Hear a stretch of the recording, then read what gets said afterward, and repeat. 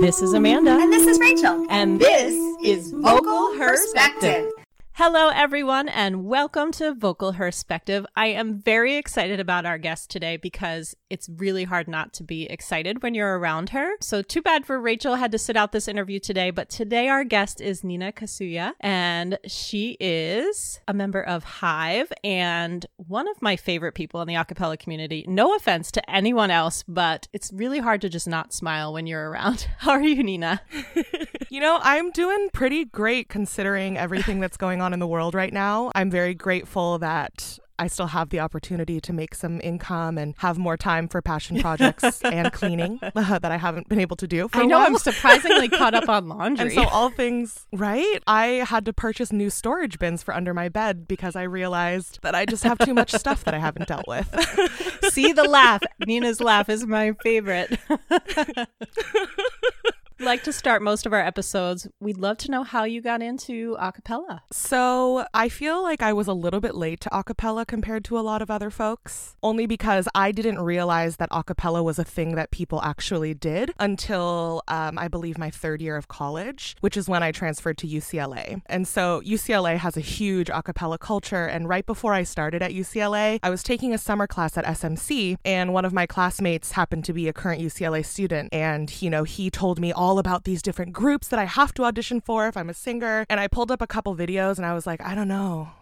It's a very competitive choreography based thing. And then I got to UCLA and I realized that the culture was so much deeper than that. And there's an actual a cappella culture, which is interesting. And I ended up joining Medleys A Cappella, which was a community service based group. They were actually named the Medleys because it was started by medical students who were looking for like a musical outlet to be able to, I think, kind of fulfill other parts of their love and passion outside of their Yes. medical studies. I was very much not a medical student, but that became my a cappella family for the 3 years that I was singing with them at UCLA. And I didn't know that a cappella would be part of my life after. I thought maybe, you know, it would be a chapter of my young adulthood and, you know, like look at these great friendships and these lifelong connections that I've made. And then I was introduced to Rob Dietz, who I know everybody If you knows. don't, go look him up. Rob is great.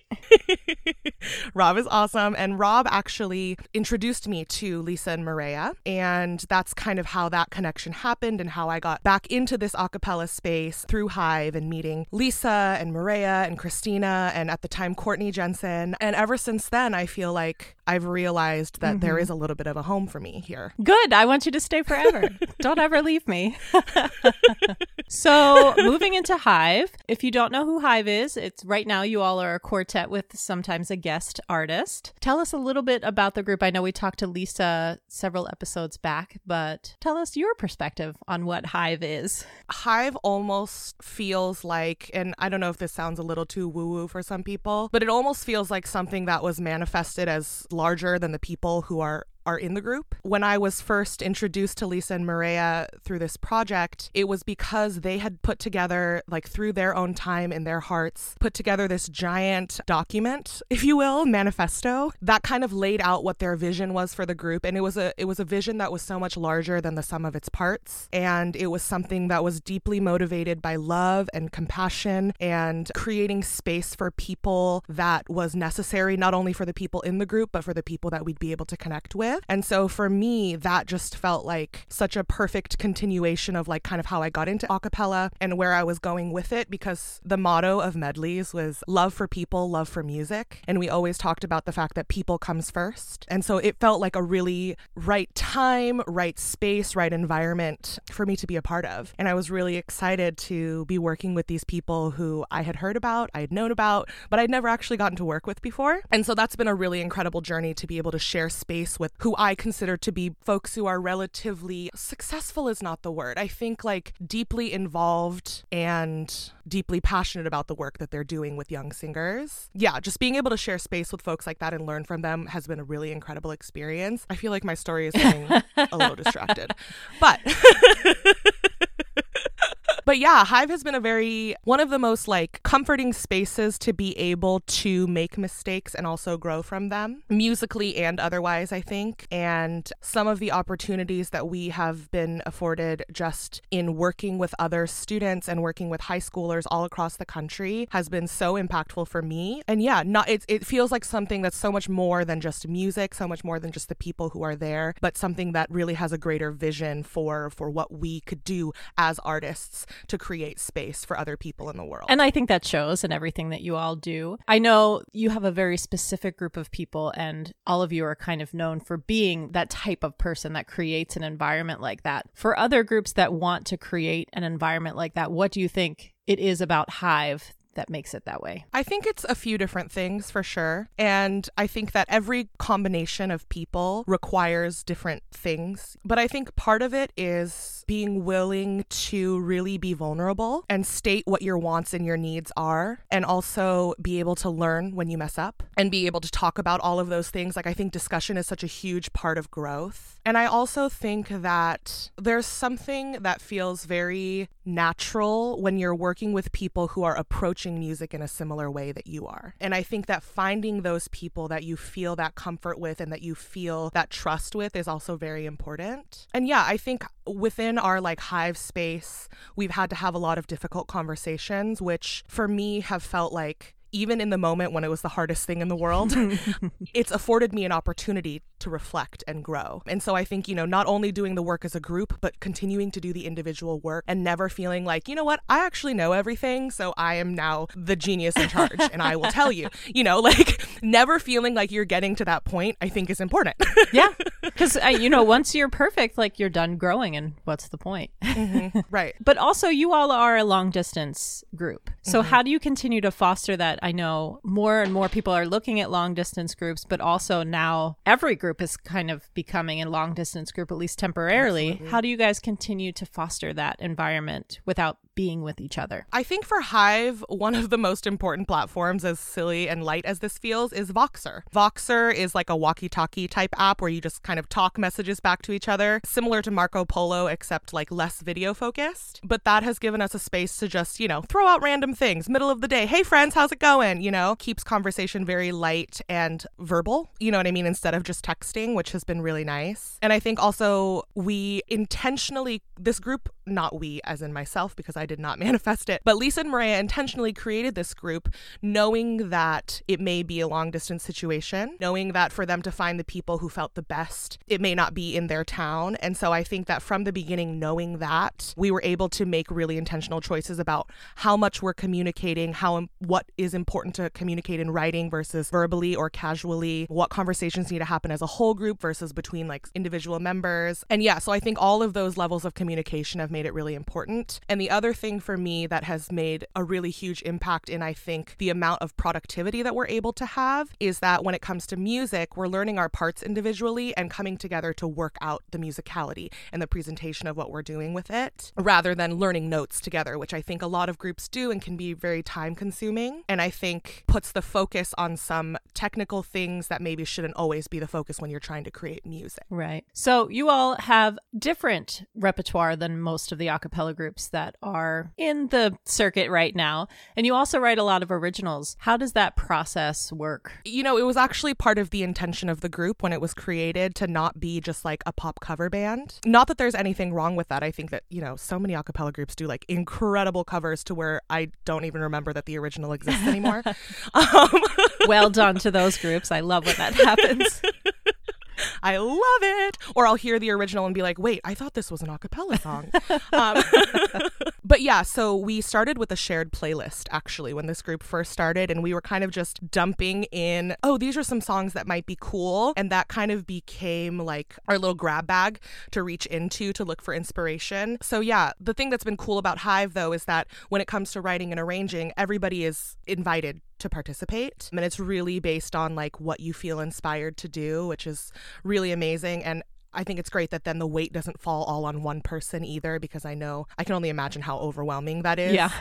So it's usually the way we do it is we start with a partial, whether it be an original or a cover song. And we actually ended up using the Acapella app a lot to like try things out together when we were not physically together. That's really cool. It's fun. It's really fun. And it's a great way to be like, to hear back something that's not just a MIDI.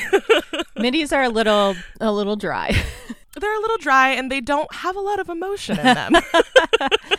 Someone get on that. Create MIDIs that do something, that goes somewhere. Right.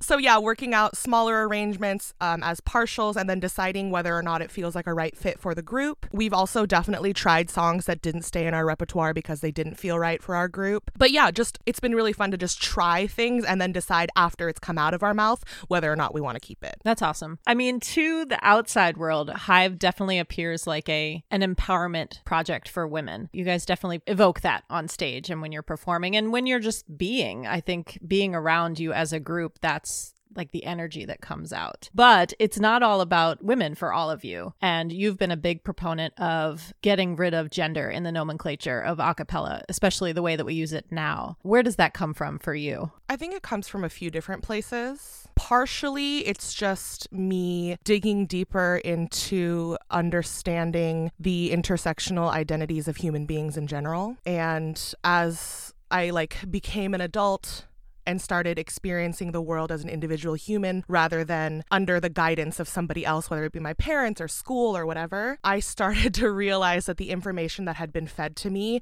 about how I understand gender, how I understand sex, how I understand Western study of these things is a little one-sided. And I think the more that I get to speak to people and hear their experiences, it becomes impossible for me not to acknowledge the fact that we have really just accepted the binary for what it is. And I have a problem with that. Partially it's that I don't like being told to do things or to believe things when I have a question. Very true. And I think partially it's like, it's me acknowledging and understanding the fact that there are other people who are hurting because of this, because of these structures that have been institutionalized. And I have the power as a cis woman of privilege to say something about it and to put myself, whether it be my physical body or my voice, on the line to create, some kind of a platform for other people. Because when I think about my approach to whether it be music or Hive or my teaching and working with my students, at the end of the day, getting rid of that kind of gendered language is not just about me. It's about creating space for other folks, And how can we say that a cappella, as accessible as it is, because, people are so quick to say, you don't need anything but your voice, right? Which is partially true. Yeah. As accessible as it feels, in a lot of ways, I think that we have culturally made it inaccessible to people who feel outside of that. And for me, music is one of the most healing experiences, healing things that I can do. It feels very close to God for me. And the idea that people are being excluded simply because of this structure that was instituted before us doesn't make sense. Right. As people, I think as a community, people are considering this new way of thinking, but it's a little slow on the uptake. I think people are trying to figure it out. What kind of advice would you give to these groups that are really trying to move away from that older structure? I think it's really important, especially academic or collegiate groups that have really regular turnover because, people graduate and things like that. I think it's really important to have a conversation every year about what you want your group to actually look like and represent. I think sometimes the things that have historically been done in the group are detrimental to the community. And the only reason it's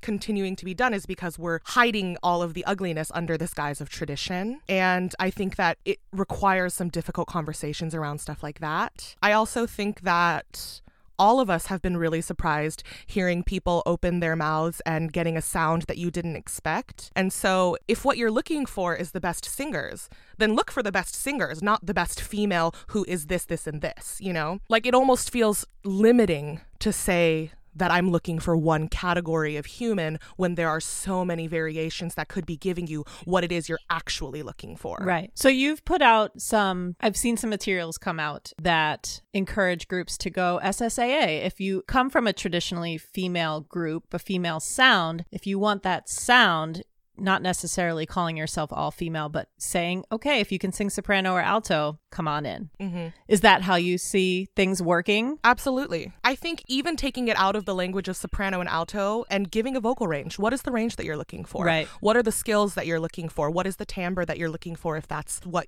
one of your filters is? Mm-hmm. And I think just being more specific about that gives more opportunity. And also then maybe somebody who looks at that posting, or, in college we used to flyer a lot for acapella recruitment. Yes. Maybe somebody will grab that flyer and instead of throwing it away, they'll say, oh, wait, I can sing those notes. Right. I don't identify as an alto, but I can absolutely sing those notes. Right. So yeah, you're asking for, you're just being more specific about what you're asking for, I think. Right. And as Hive tours and works with other groups, I know you guys were quite busy in 2019, and hopefully you'll return to being quite busy when we're allowed to be again. What kind of reaction have you all had? Because I know you don't particularly say, like, we are a women power group. You never identify as that. But how has the reaction been to you? Because you are one of the only groups that is primarily female identified in the community that is doing what you do. How has the reaction been when you go out and you present your show and you present your workshops and things like that? Generally speaking, I have had really amazing experiences working in those settings with Hive. Yeah, because... And I don't know if this is just in the nature of the law of attraction or whatever it is, but it does feel like we always end up working with communities that really need to have the conversation with us, whether that be in a city like LA or in a small town in Wisconsin. There's a lot of similarity, and I think what we're all experiencing in terms of feeling confident in yourself. And for me, like, being a confident woman isn't about just being a woman. It's also about, like, understanding what makes me feel confident as a human being outside of gender, just in my own body, in my own existence in this space. And I think that, like, that is the energy that ends up translating well. Sure. And in those conversations, have things come up that have kind of spurred, like, whoa, more people need to talk about this and understand this? Are there topics? Every single conversation. Yeah. Every single conversation brings up so many similar issues, but different issues when it comes to, I don't even know where to begin. Literally everything. Folks, we're going to be here for like 6 or 7 hours. Just hold tight. Where to begin? Yeah, I don't think that I've ever had a conversation where I was like, wow, we were not needed here. Because I don't mean to sound too depressing or heavy, but I think injustice and oppression exists in all spaces, regardless of what that community may look like. And I think that even when we've been in spaces of like all white, all upper middle class students of a similar experience, they're still understanding that there's a lot to unpack. And I also think that in every a cappella space that I've ever been in, it's very apparent that there is a majority and a minority when it comes to like racial representation. And that's something that I think in general, we know like a cappella world tends to be like a primarily white space. And so I think engaging in these kinds of conversations around whiteness, where the few people of color in those spaces, not in Hive, but in their own communities, feel empowered to speak out and explain to their peers how things are impacting them. Like, all of that to me is proof of forward motion. And I think the fact that like we as Hive have the privilege to be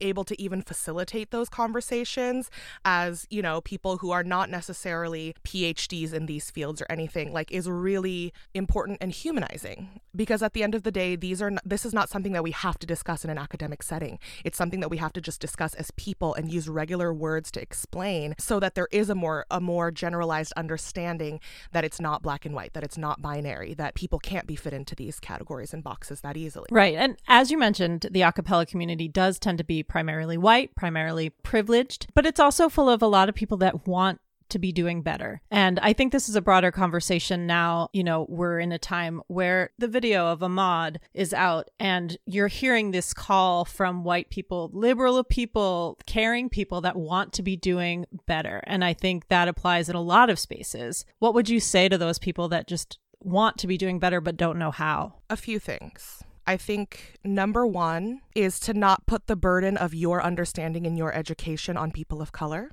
I think that Google is an amazing resource, and I think folks need to start by doing their own homework before making it other people's burden. Because I think a conversation that I've heard a lot from my white peers is like, I'm so sorry for my people. Like, tell me how to be a better white person. Yeah. And I'm like, the question is being misdirected. Like, you need to go talk to your white friends. Yes. You know? Yeah. So I think that's number one, is just educating yourself, and of course finding people who you feel comfortable turning to, who may be able to provide a different perspective, but making sure that the burden of that education is on yourself. I think it's also really important to have candid conversations with young people. Regardless of what your relationship is to those young people. I'm very, very blessed to be able to work with middle schoolers. I run a middle school musical theater program. And so, bless you. You know, I have this, it's the best. And being able to work with those students, like, I know part of it is because I'm not their math teacher, so I get to have a different relationship with them in general, but calling students out in a loving way so that we all as an entire class or group can understand what we can learn from this, I think is really important. And sometimes I know that I think my students get a little exhausted that I interrupt a lot to be like, oh, history lesson, you use this little word. Do you know where that comes from? Do you know what the origin is? Do you know which culture you're taking that from? Right. But it's important. But, you know, yeah, it's really important because I hear my son is 5th grade, and by the way, loves Nina, even though he claims to not remember her every time we see each other. The best experience. What?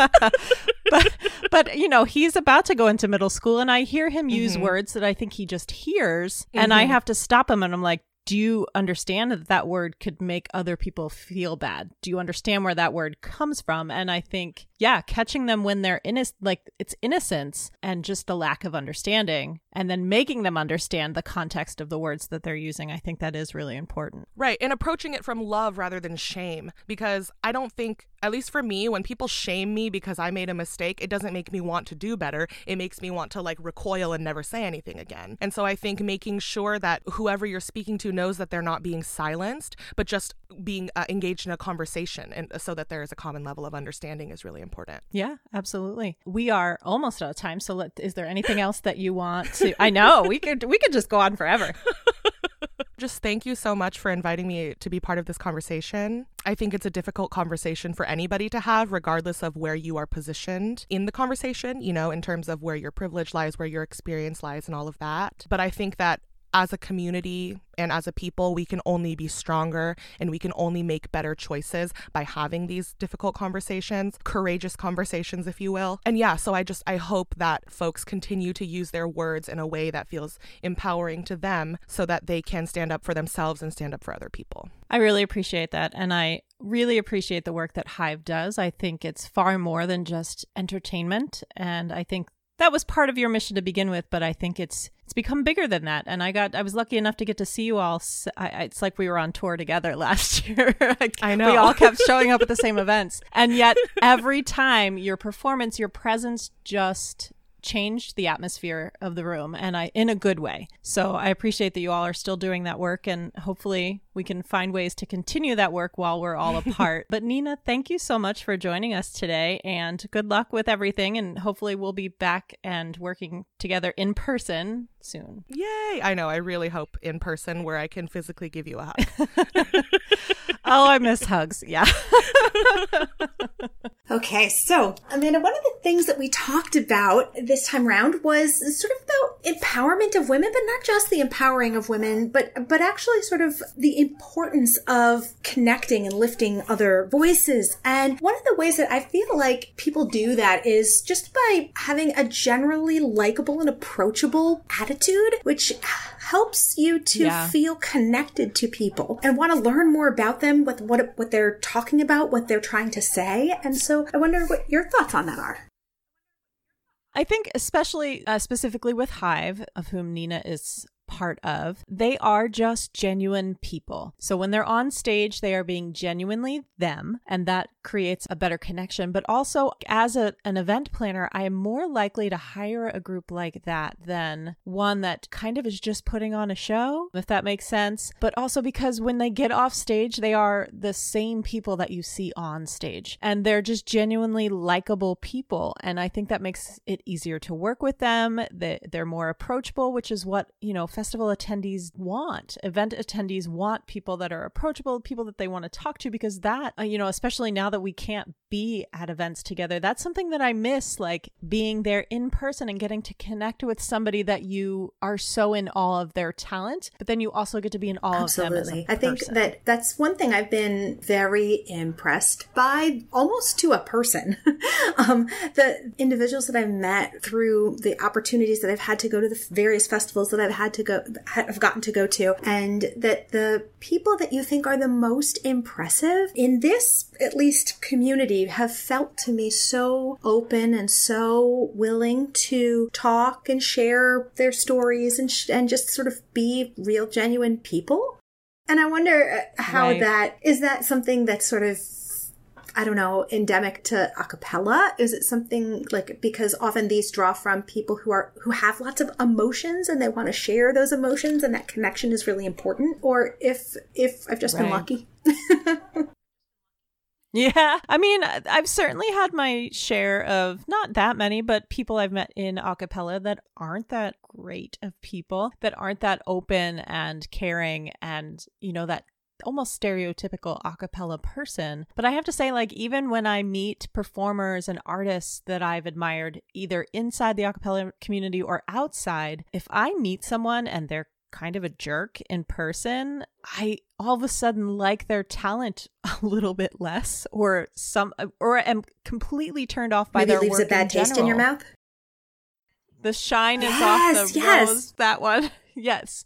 And it's troubling. You come home and you're like, oh, I really liked that person's work, but I don't like that person anymore. And it's really hard for me to want to support their work after knowing that and the reverse is so true, because when you meet somebody, you're like, oh, they're actually like so kind and so nice. It makes, at least for me, I am way more invested, want to learn more about them, support them, listen to what they're doing, follow what they're doing, because that connection is so important.